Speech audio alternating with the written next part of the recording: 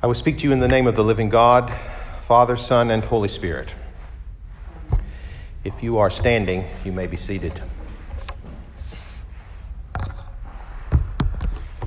Well, here we are. We are in the church physically, and we are in this church virtually from your living rooms, your kitchens, and your bedrooms. Wherever you are this morning, what we want you to know is that we're glad you are joining us for the Word of God and to sit in prayer and meditation on this day with Christ's body and blood.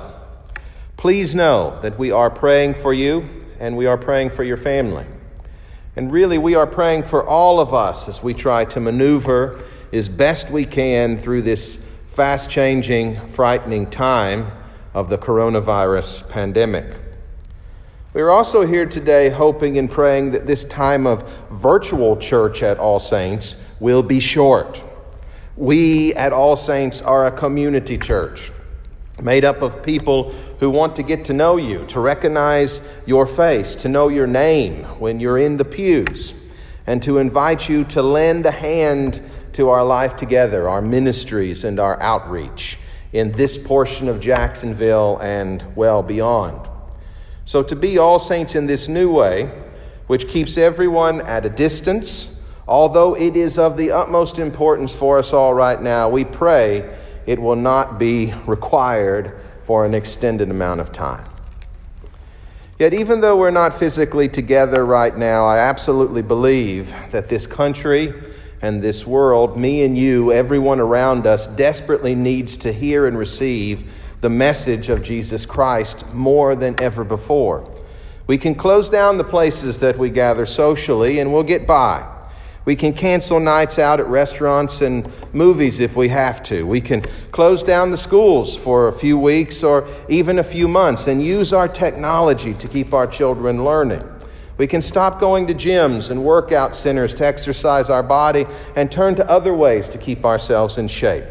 But as hard as it seems for this world to understand, the church is not the same as everything else in our community. The church carries something within it that the world can only find fully right here. The church carries with it the soothing balm and the essential medicine of assured hope, no matter where we are and what we are facing in time and history. I imagine most of you watching right now are doing exactly what I'm doing every single morning. I wake up, and before I even get out of bed, I reach over and I grab my phone and I open it up to check my messages and emails, and then I turn to see what's going on in the news. In the past, that was, what it was, depending on that day of the week and depending on what the news media site I was reading wanted to draw out and bring to my attention. Today, things are different.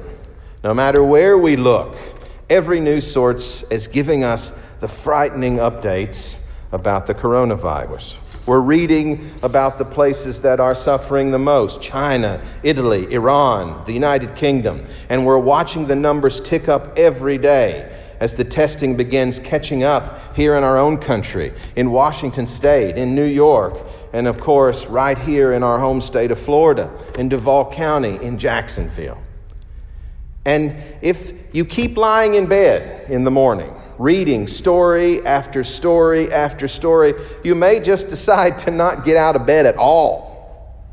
I have to tell you that the more news I read, the more I feel this visceral fear and dread that seems to be growing somewhere down in the pit of my stomach.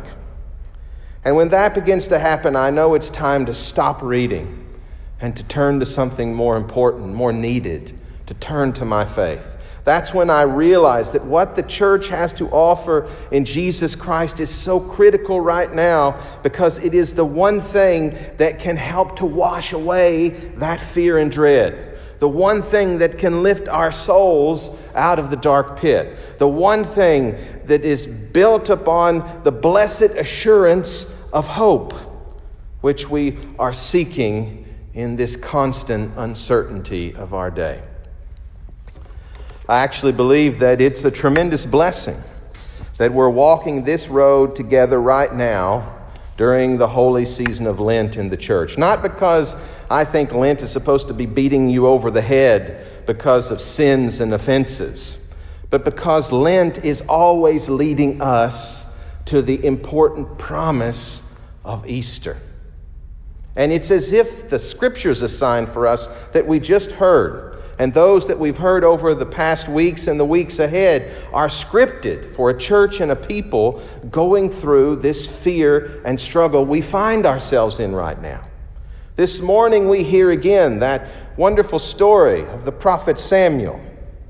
In the midst of his own fear and trembling over the rejection of King Saul by God, and by the certain despair and violence that rejection will certainly mean for the people of Israel, God tells Samuel in the midst of all of that to put aside the fear and the grief, to fill up his horn with oil, and to set out to find and anoint God's new chosen king. And the scripture tells us that even as Samuel fears death for himself, Samuel did what the Lord commanded. And he goes on in the story to anoint David, who by turning time and time again back to God in his own life and kingship becomes Israel's greatest king. And Samuel does this and makes it through because Samuel knows that even with the threat of certain death, God is with him.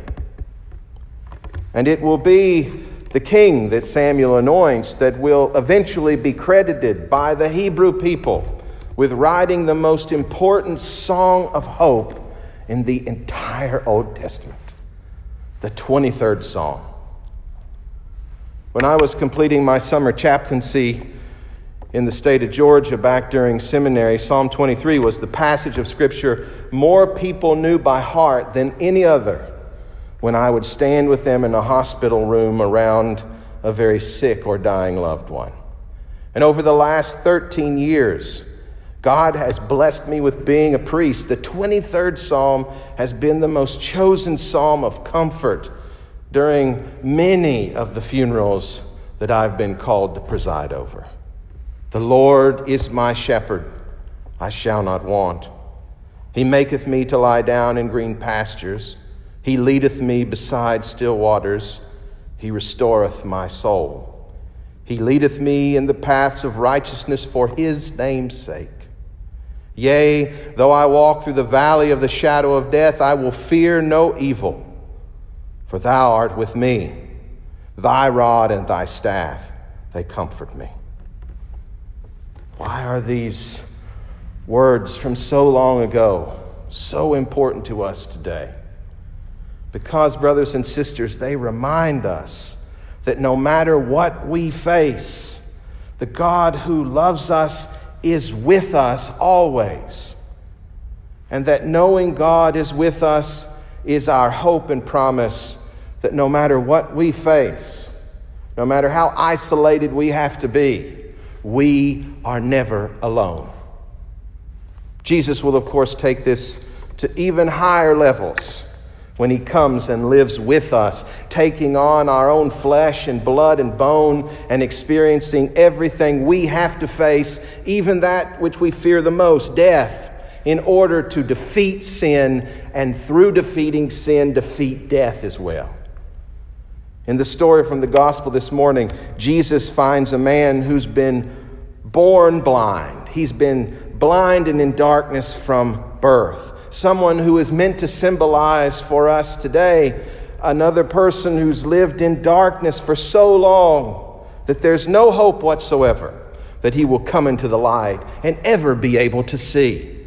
And yet in just a moment, Jesus sends this man to the waters of baptism at the pool of Siloam. And when that man comes out of those waters, the darkness is taken away from him. And this man can see. This man becomes what St. Paul is writing about when he says to the church in Ephesus this morning, once you were in darkness, but now in the Lord you are light.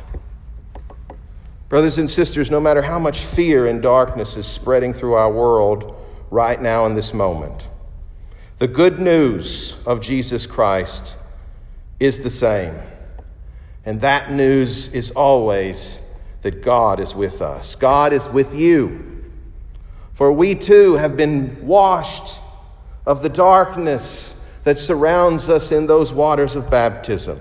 We too are called to live right now as children of light. And even though we need to keep our distance from one another right now, and we need to wash our hands over and over and over again, and if we're sick, we need to stay indoors, stay home, and avoid any way in which we might pass this virus along to someone else. With all of those important precautionary requirements, we are living right here and right now within. We have inscripted within us the hope of Jesus Christ to guide us and to sustain us and to comfort us no matter where we're asked to go or what we're asked to do. And that hope is what we all desperately need to hang on to. Take it in, cling to it. And as much as we are avoiding sharing anything else, please, brothers and sisters, turn to your frightened, fearful neighbors and share that good news of hope with them right now. Find a way to call them on the phone, to send out a text message, to post it on social media, to put it right here, right now with this service, or send out an email. Let the world know that no matter what we face, God is with us. As our youngest choristers love to sing often when they're here in this church, and they will be back here again. The Lord is our light in salvation. Whom shall we fear? Whom shall we fear? The Lord is our light in salvation. Why should we be afraid? Thanks be to God. Amen.